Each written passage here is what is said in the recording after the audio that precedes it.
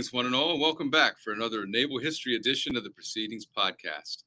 I'm Eric Mills, editor-in-chief of Naval History Magazine. I'm thrilled to be back with you again today. This is a subject that has been very much on our minds this year, the centennial of carrier aviation.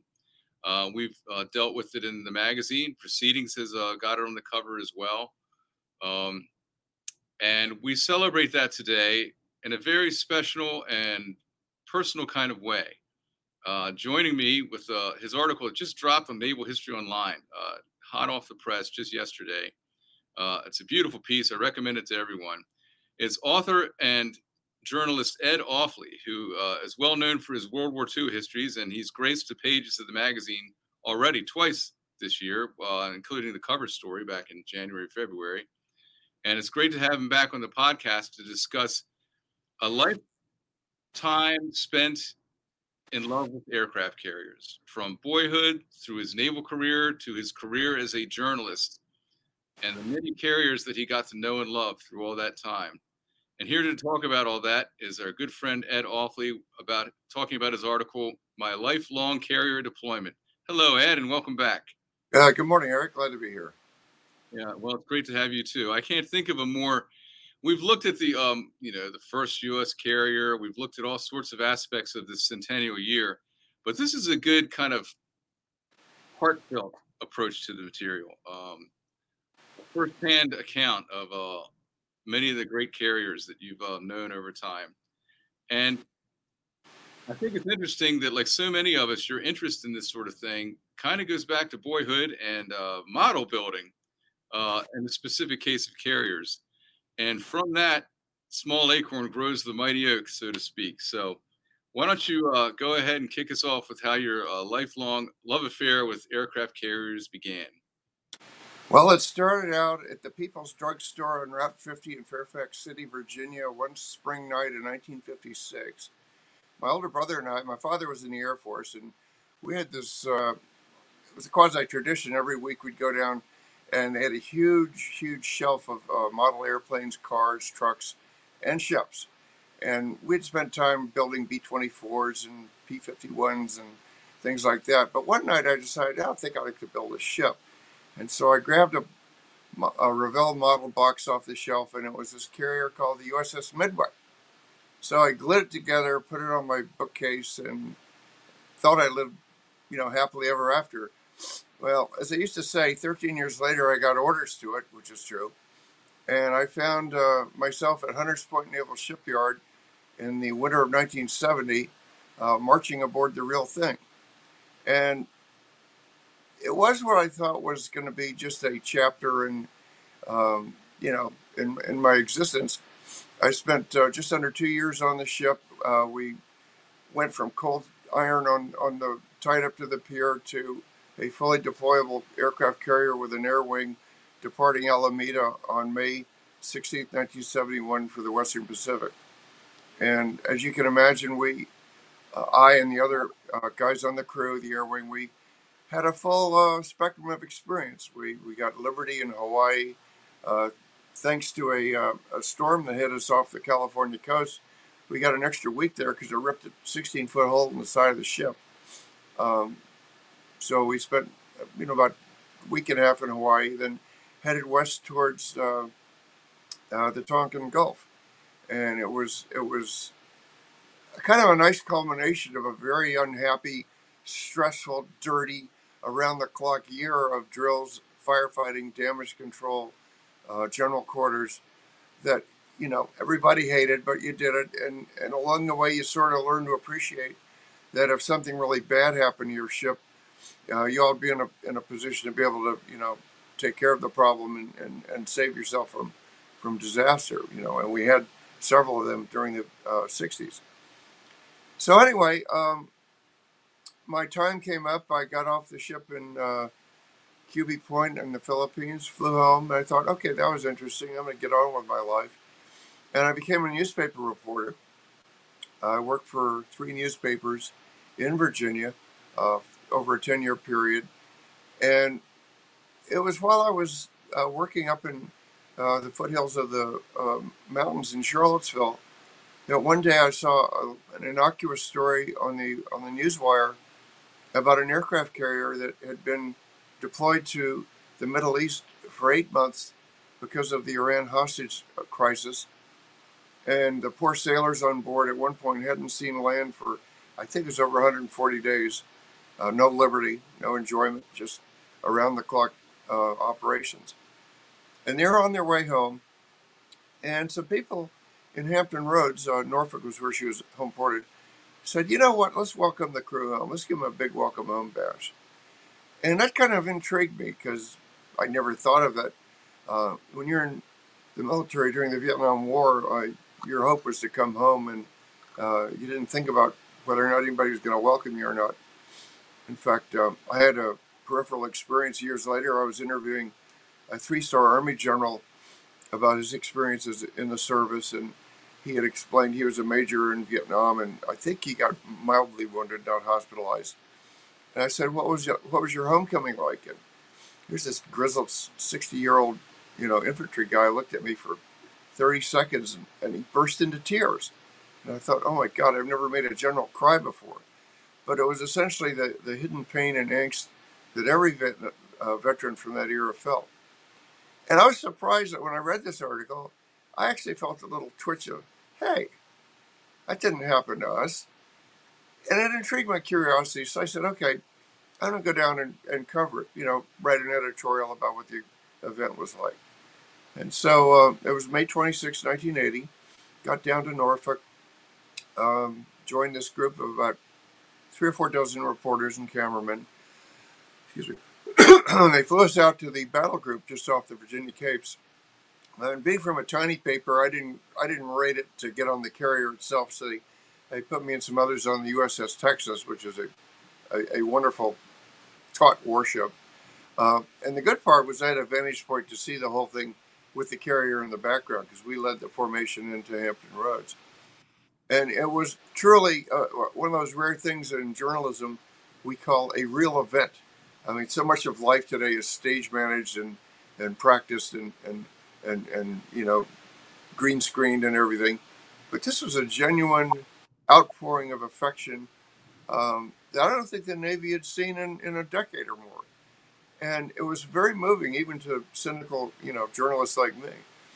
So anyway, we got in. There were hundreds of boats in the Hampton Roads. They were blowing air horns and waving banners, and some of the younger girls were essentially showing how fit they were, if you know what I mean.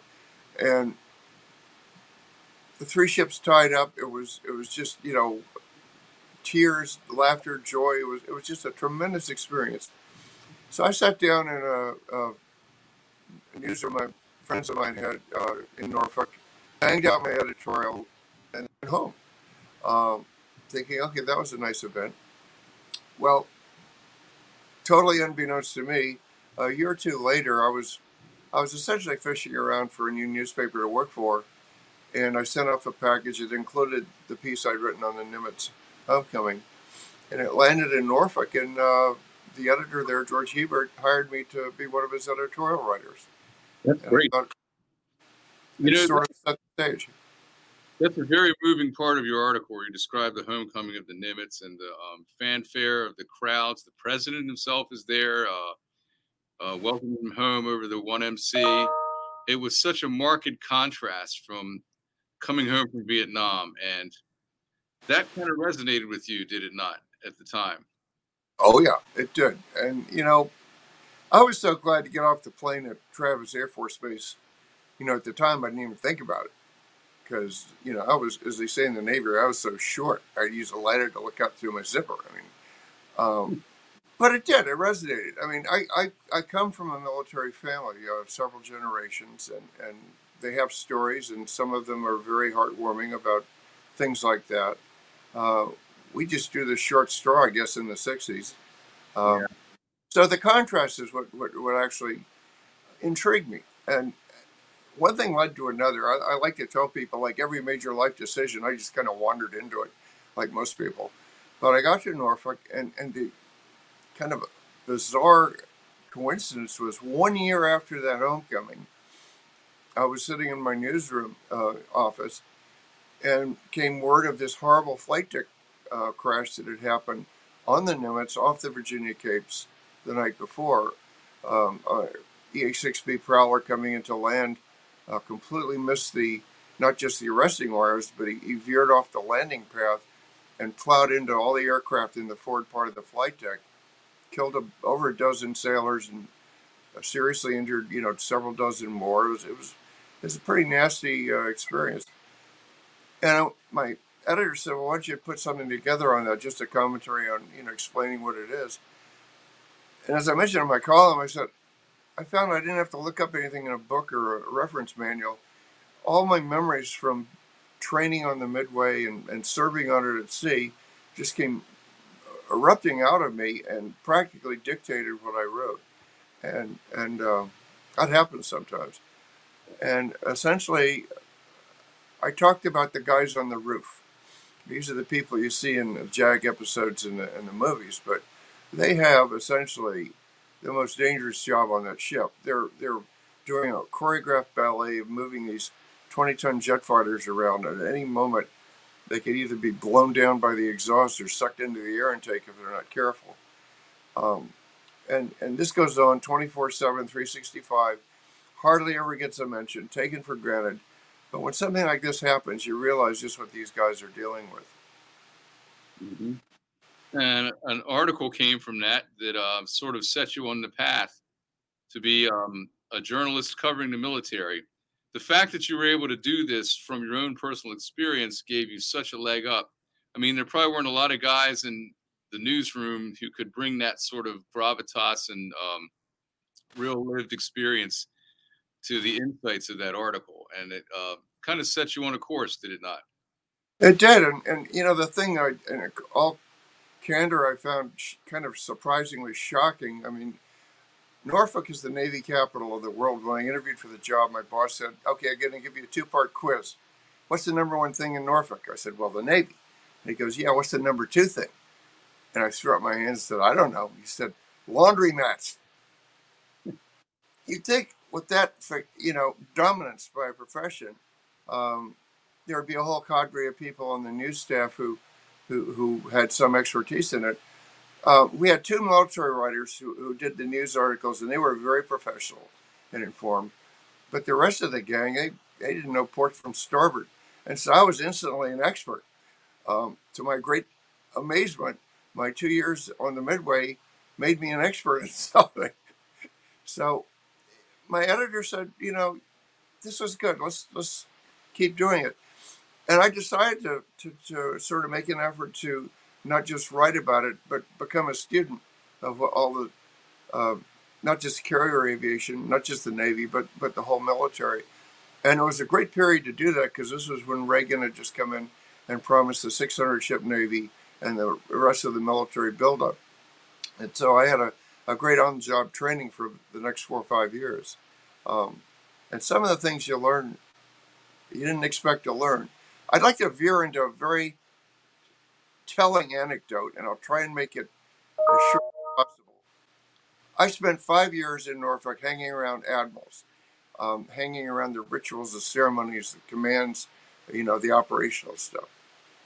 I flew out to Seattle in 1985 and joined the newspaper there. And shortly thereafter, they asked me to actually become the military reporter. We didn't have one. Large military state, but they hadn't bothered. And my first assignment was to fly out to this Air Force base in Fairchild, Washington. We had a nuclear B-52 wing, and I spent a week there interviewing, briefing. And the last day, I got a flight in a B-52. Well, we were flying down the runway to take off. We had a major in-flight emergency. The cockpit lit up like a pinball machine when you're whacking. I heard the dreaded words that you never want to hear a pilot say, which was "oh." And we got into the air. I had to spend 5 hours circling burning fuel. Came in, landed, everything was safe. We couldn't get off the runway. The steering for the nose wheel didn't work because of the hydraulic failure. So I had to stop in a runway, climb down through the hatch in the bottom of the plane, climb out on the tarmac, blinding sun. And I'm standing there kind of getting my sea legs back. And this blue car comes racing up. And I see on the license plate, Eagle 1. So it's the wing commander in charge of, 40 B-52s or whatever. And so I wander over to the car to say hi to him. And having been with the Navy the last 5 years, I go to the back of the car, I look through the rear window, and I'm looking at a first lieutenant. And I hear this voice say, "I'm up here, you idiot." And I looked over, and the colonel was driving the car. And I thought, aha, I get it. And so over the course of a beer or 10 at the Oak Club at night, I explained to him my mistake. I said I'd been around admirals for 5 years, and he always rode in the back of the boat. And I said, but you're the pilot, so the senior guy gets to fly the plane. And he goes, that's right. So I said, I got an idea to save money. He says, the next time there's a joint conference, get all the Air Force generals to go around and pick up the admirals and take them to the conference. You'll save the taxpayer money. Oh, I think the admirals might like that, actually. Well, he looked at me for 10 seconds and then said, go to hell. So I learned a lot, but sometimes it comes in sideways. Sure it does. Journalism is a fascinating career because each story you do is kind of a learning experience in itself, and you end up gaining a lot of knowledge as you cover a beat. And I'm sure that's how it was for you as well. Um, Throughout, and you're covering Army, Air Force, all of it, but you always come back to the Navy at some point or another. Carriers keep entering and re-entering your life. Um, you mentioned quite a few of them. Before we go on to any more of them, let's get back to the Nimitz in 1980. And you, of course, will see here again later as well. But I was trying to think about this. I'm pretty sure there's a movie called The Final Countdown.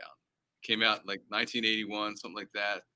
And it's about a modern day nuclear aircraft carrier that ends up in some strange vortex and ends up back in time. It suddenly has appeared in near Pearl Harbor, Hawaii, on the eve of December 7th, 1941.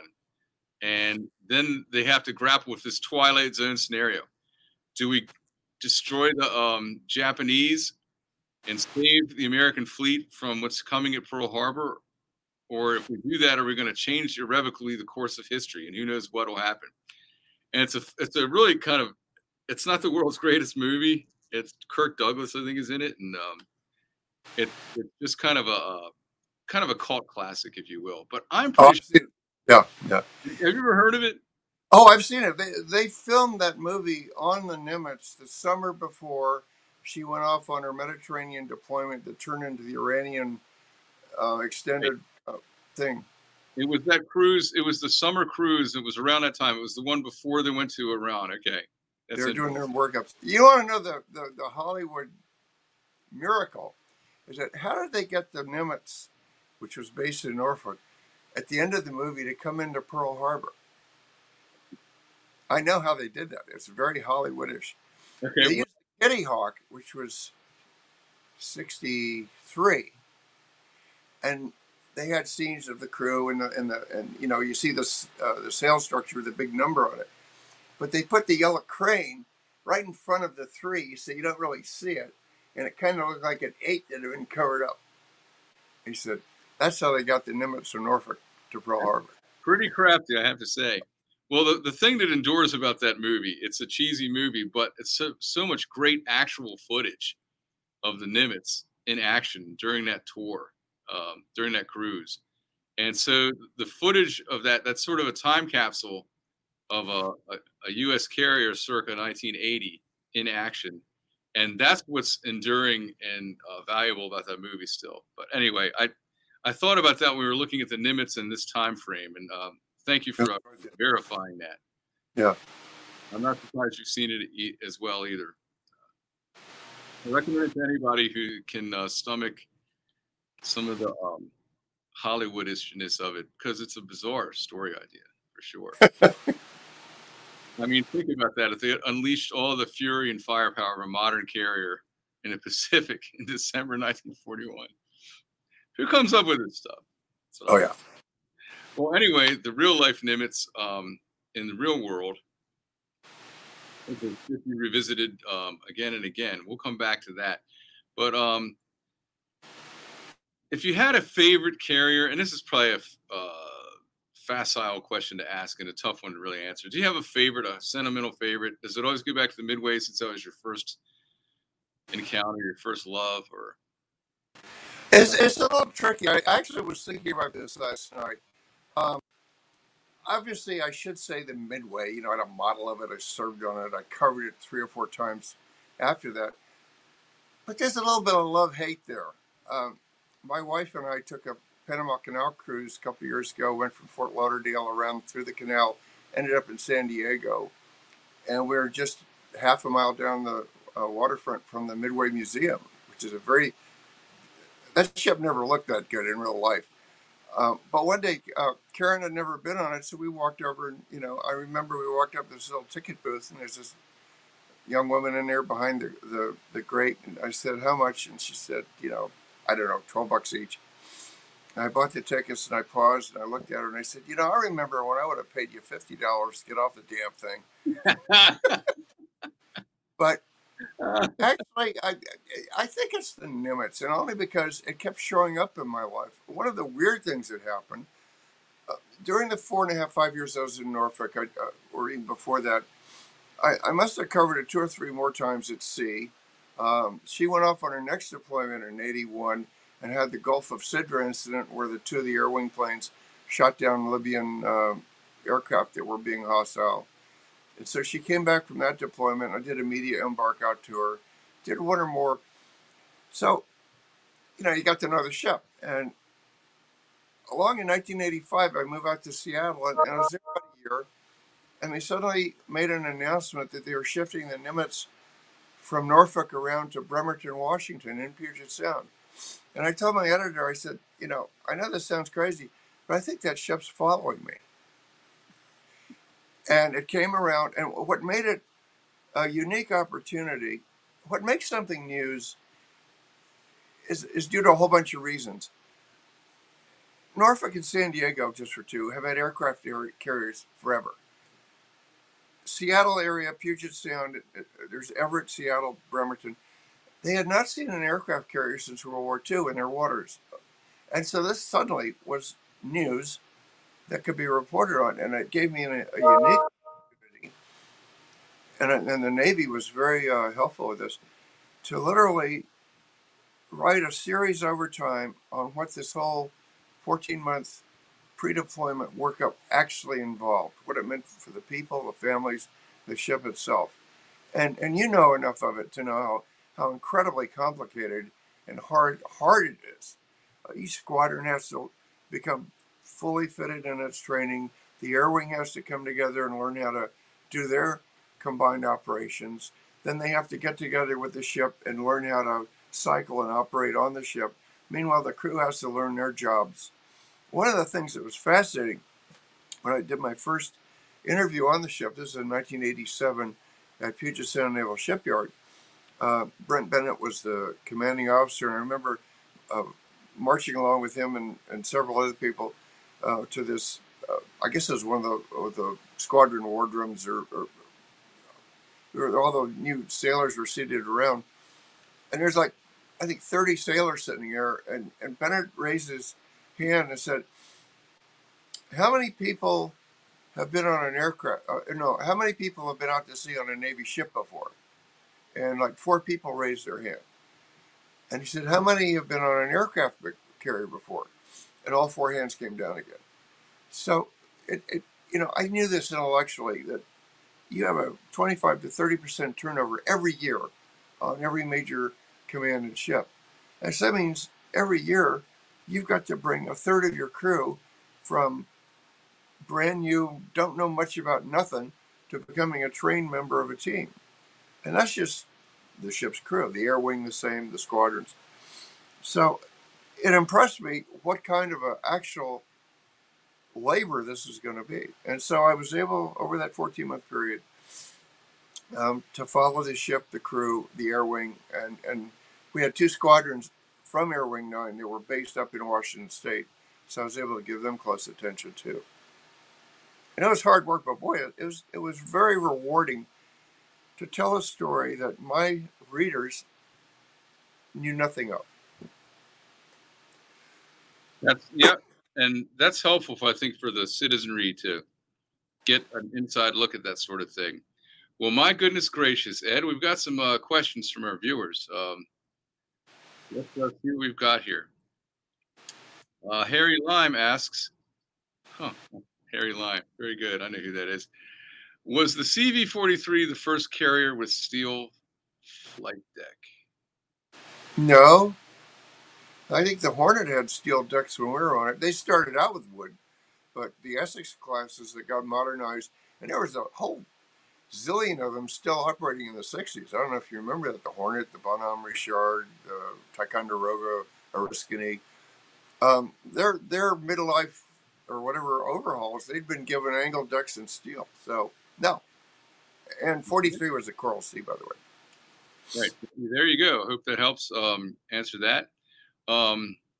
Let's see. Roberto asks, did you ever have to do Freedom of Information Act stuff? Any All the President's Men, Deep Throat style moments in terms of your career as a military journalist? Yeah, not with carriers, though. I also had a long and complicated and rewarding and frustrating experience with the submarine service, and I'm still waiting for some of those requests to come back. The military, um, I would give them mid-range marks for responsiveness. It depends on the subject, depends on the legitimacy of the classification. You want to get frustrated, try getting anything out of the Department of Energy. I filed a request for them once. 10 years later, I was in a different city, different newspaper. The series I'd written had long since been published. And I finally got a letter back saying, "You still interested in this?" I said, "Sure." And that was 20 years ago, and I still haven't heard from them. Yeah. Essentially, you have to be really seriously wanting to pursue a protracted, even bureaucratic and legal struggle if you know it's going to be up against what they call the exemptions, the security exemptions. Um, this is no place for it, but somebody asked me about my research into the USS Scorpion. That took 25 years. Oh my! And that was for your book Scorpion Down, correct? Correct. Right. But the submarine service starts out classified until proven otherwise. Yeah. And I understand. I mean, it's not nefarious. I mean, that's what they do. Right. Well, it is the silent service, and that's sort of culturally inherent in who they are and what they do. Yeah. But yeah, you have to be. You definitely have to be determined to if you're trying to dig out a story, and you have to go up against the FOIA requests and all that. Well, I'll tell you, Eric. What's weird is when it's the other way around. I mean, I had one episode where, and I think it was the Nimitz again coming to mind.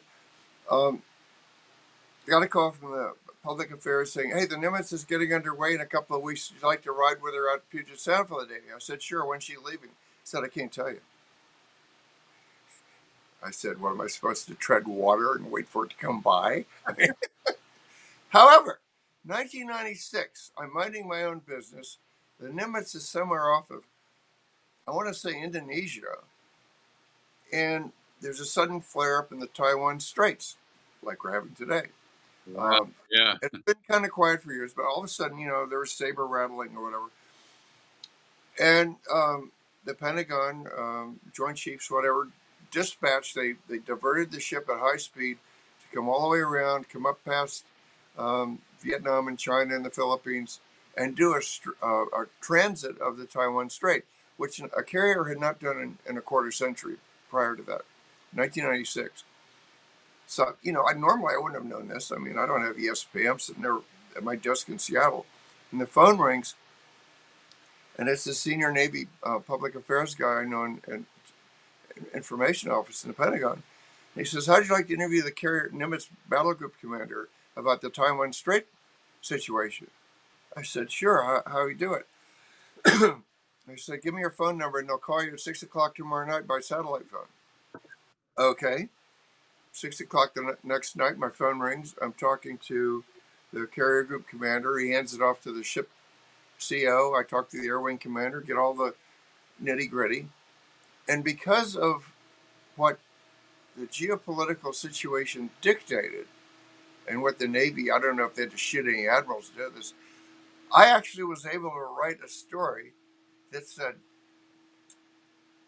when combat aircraft from the USS Nimitz appear on Chinese air defense radars tomorrow night, it will signal the U.S. resolve to send a carrier through the Taiwan Strait. You know, a week earlier, if I tried to write that, they would have taken me out and shot me. Hmm. But hey, you go with the flow. Yeah, well, you have to respect the embargoes, but isn't that amazing how that is? If you say it before an embargo, so to speak, yeah, that's it. Off with your head. But once after that, no one else has said it yet. You still have that scoop. So there's Well, this was an anti-embargo. This was a go for it now, yeah, yeah, and I wasn't the one pushing. So yeah, yeah. There was I that guess there. Yeah. miracles happen. I don't know. Well, there was a there's one you see a lot in its twilight years. We haven't talked about that one yet. Let me see if I can find that one here. Oh shoot, it's dropped me out of your article. Well, while I scroll through that, what's another one we mentioned in there that you actually see it several times in its like final phase of existence? Oh, you mean the end of a carrier's commission and service? Yeah. Oh, I had a bunch of those coming and going. There's a couple I had to leave out. I didn't have enough room. Um, well, actually, I got to do my own ship, the Midway. That was to me quite almost as emotional a moment as the Nimitz homecoming. She had been sent off to Yokosuka in '73 to be the only forward-based carrier, and now it was 1991. She had served with distinction in Desert Storm, and then the evacuation of the people from the Philippines after the Mount Pinatubo volcano. And now she was, essentially they brought her back for decommissioning, and she took the Great Circle route from Hawaii and ended up having a 3-day port visit in Seattle before going back down the coast to San Diego. And you know, the local public affairs guy, I don't think he was aware I'd been on the Midway 20 years earlier, but he knew I liked to cover carriers, and he said, "How'd you like to cover it?" I said, "That'd be great." So I got a final cod flight from McCord Air Force Base out to the ship, and I asked around. It wasn't the last airplane to trap on the ship; it was one of the last ones. She was coming down the Strait of Juan de Fuca. She had a handful of F-18s on board. One of their squadrons was being reassigned to the Lemoore from Japan. And I get to spend the night up on the bridge with the captain and the navigator, and then walked around talking to other people. And I suddenly realized it was 20 years I've been walking those same decks in the Tonkin Gulf. And you know, you have to get to a certain age to start appreciating things like that, because when I first joined the Naval Reserve, it was all of 25 years since the Battle of Midway. We thought, oh, that was 100 years ago. And now, 25 years is like, well, what were you doing last year? So it was a healthy personal appreciation of the flow of history. And Yeah, and that's interesting to think that the Ed Offley of 1970 and then the Ed Offley of that moment. The Ed Offley of 1970 would have never dreamt that later you would be there in sort of that twilight moment for the same ship. That I had wouldn't zero. have believed it. I would not have believed it. Yeah. I was down in San Diego on another complete assignment, and I read in the paper there was going to be a change of command at North Island for the Naval Air Force's 3-star. And the guy taking over was a friend of mine from the Nimitz. Captain Brent Bennett was now a vice admiral taking over the West Coast Naval Air Forces. And I called up and said, "Hey, I'm in town. I'd love to cover the ceremony." So I walked on board the Kitty Hawk over at North Island. Had a nice, it was a very small story, but a nice, event. Had a chance to talk to Mike Borda. He was there to preside as CNO. Here's the fun part. Last year, I was negotiating with the Navy to talk to the battle group commander and the captain of the Nimitz when they were coming home in 2021 from their COVID deployment. And I actually got a chance to chat with the Chief of Naval Information, Rear Admiral Charlie Brown, and he was most helpful in helping set things up. And it was just an idle conversation, but toward the end of the business, I said, "Well, what about you? Where did you start your career?" He said, "Well, I started out in public affairs at Comnev Airpac." I said, "Oh yeah, I was there up and down over the years." I said, "When did you start?" He said, "Well, I was commissioned in 1995." And I said, "Well, that's weird." A year later, I was at the Airpac change of command ceremony where Brent Bennett took over and Admiral Porta was speaker. And here's the Chief of Naval Information. He said, "Yeah, I was there. I was helping set up chairs. I was an ensign." So I thought, keep flowing, keep flowing. My. Well, I have unearthed the mystery ship I was trying to conjure the name of. It's Independence, CVA 62. You had some recurrent experiences with that one as well, correct? Well, I used that one because it was a nice broad spectrum from farce to victory, I guess you could say. Every year in Seattle, with one or two exceptions, they have the big summer festival, hydroplane races, the Blue Angels, and the Navy has always sent a group of ships in for a port visit, like they do at Fleet Week in New York. Excuse me. And this year, I think it was 91, summer 91, the Independence came in, a half dozen other ships. I thought, okay, I haven't been on the Independence. So I think it was a helicopter load out to the ship. There were about 5 or 6 of us from the media. Got on board. It was a nice sunny day. We steamed slowly into Seattle, docked at the port, and then nothing happened. And after about an hour, people were going, "Why isn't anything happening?" And nobody was saying anything. The sailors were muttering. And finally, I buttonholed, the officer of the deck or something. I said, "Okay, what's happening?" And he groaned and he said, "They brought the wrong gangways over from the shipyard in Bremerton, and we can't get anybody off the ship." And I said, "Including the admiral." He says, "Uh-huh." So stop production for 4 hours while they load the other gangways onto giant flatbed trailer trucks, drive them around, which, by the way, is all the way around Puget Sound through on the Tacoma Narrows, up the I-5, which is crowded. Oh, so Someone we finally got off. down. I had a happier encounter a year later. A guy named Joe Pruer was Carrier Group 1. He later became SINCPAC and the ambassador to China. He was just a one-star then. I got to go out and get a tour as they were cycling off of North Island, and he showed me with absolute pride and dignity this huge digital computerized CIC, Windows and email and everything. And I said, "Is this going to revolutionize the way you guys do business?" He goes, "Yeah, if we can keep the sailors away from it." And I said, "Why is that?" He said, "We were doing a full system check last week, and suddenly everything went black. And it took our techs, I don't know, 5, 6 hours to fix it. Turns out there's a sailor in the corridor with a buffer, and he whacked into the the fuse box, and that was that." The early days of digital. Making it sailor proof. Yeah, that's right. Well, you mentioned Joe Prier. I have to point out that the Naval Institute has Admiral Prier's oral history. We recently published it not too long ago. And you're right, it's a remarkable career that straddles the fields of the upper echelons of the Navy and also important diplomacy as well. So it was a really timely oral history, as it turned out, because of the China factor that is so interestingly covered in it. That's nice. You had a personal interaction with him. Well, he said something really interesting. Years later, he gave a speech in Seattle. I think this was around the time 96, 95. And he said, people ask me all the time, he says, "What are we going to do about China?"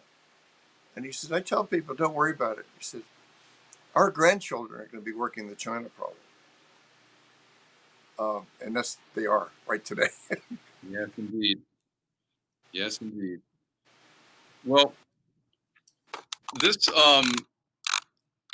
this piece, it's a wonderful piece. If you've ever served in a carrier, I think this piece will mean a lot to you to read, and I recommend it if you haven't already pounced on it. But you close out with It comes full circle to the Nimitz, doesn't it? It started and it ended with the Nimitz. I was minding my own business. I work at home now. I haven't been in a newsroom in about 5 years. I briefly went back to my newspaper here, but for other reasons after Hurricane Michael. But I was, reading the news, and it was just like 1980. I saw an AP story about this aircraft carrier. This one had been over. Its cruise actually was 11 months because of the Theodore Roosevelt outbreak in Guam in 2021. When the Nimitz got ready to deploy, it was the next, they call it the ready carrier or whatever. The Navy was so careful to not have another Theodore Roosevelt outbreak that they brought the sailors, the crew on board a month before departing the United States. And it was like a fast cruise that lasted 30 days. They were literally cut off from the land. I don't know how they brought supplies on board, probably by helicopter or crane. They were completely isolated for 30 days before they ever even got underway to go down to San Diego and pick up the air wing and go off on their deployment. And then when they got over there, Iran flared up again. They got held over 2 more months. So that was 9.5, 10 months. I lose track of the length, but that was 2 or 3 months longer than 1980. Mm-hmm. And this time when they came home, there couldn't be a homecoming because of COVID. Mm-hmm. They did it digitally, and they got the word that people were thinking of them and wishing them well. And I was able, thanks to Admiral Brown at Chinfo, to get a link with the Battle Group commander and the CO, and they talked about how they essentially done a medical miracle while making this record-long deployment. And I finished off, and I shamelessly acquired a quote to me that brings us all back. It was from one of the sailors. He was able to speak to a New York Times reporter. And they said, "What are you doing now?" And the guy says, "I want to walk on land." I'm paraphrasing. He says, "I want to listen to a river. I want to hear birds sing. I want to hear the wind in the trees." And I thought, that's another thing we take for granted. You put 5,000 people on that ship, send them off for 6 months. Okay, they get liberty in, Brunei or Bahrain or whatever. But they're out there like the mariners of the Columbus era. They've got the sea and the sky and the stars, but they are so far away from their land that they miss it. And it's nice to be able to remember that. And that's what made that article particularly satisfying for me, was, not just coming full circle like Halley's Comet, but being able to remind people that, these are people on board and they deserve to be recognized. Amen to that. Well, I'd like to wrap things up here with another quote, perhaps from a European source, but it's a quote from a T-shirt. And you start your article with this quote, and I think it's a very great quote. "Less than 1% of Americans have ever seen the sunset from a U.S. Navy aircraft carrier. I have." Popular T-shirt slogan. That was a good thing to start with, Ed. I've never seen that T-shirt, but now that if I ever do, I'll be like, there we go. They keep trying to sell it to me on Facebook. Well, to those of you out here who have that T-shirt, bravo Zulu for a great quote. Ed, this is a wonderful piece. It covers the naval career and a career in journalism covering the Navy. You've had a fascinating run with aircraft carriers and the subject matter in general. And we've been thrilled to have you in the magazine. I look forward to having in as soon as we can get another story idea from you that we'll go for it. Looking forward to that. I would point everybody to this at Naval History Online, my lifelong career carrier deployment. Ed, this has been great. It's fun to reminisce with you and hear your sea stories.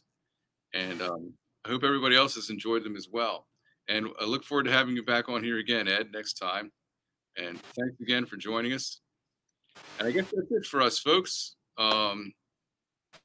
Thank you for taking part in this. And if you want to get more involved, if you're not already, I would encourage you to become a member of the Naval Institute, where all the great discussions happen on carriers past, present, and future. And you can just go to the Chiron prompt there, and it's easy enough to join. And then you're part of this discussion from this point forward. We look forward to seeing you here again on the next Naval History podcast. Until then, I'm Eric Mills, Editor-in-Chief of Naval History Magazine, bidding you a fond farewell.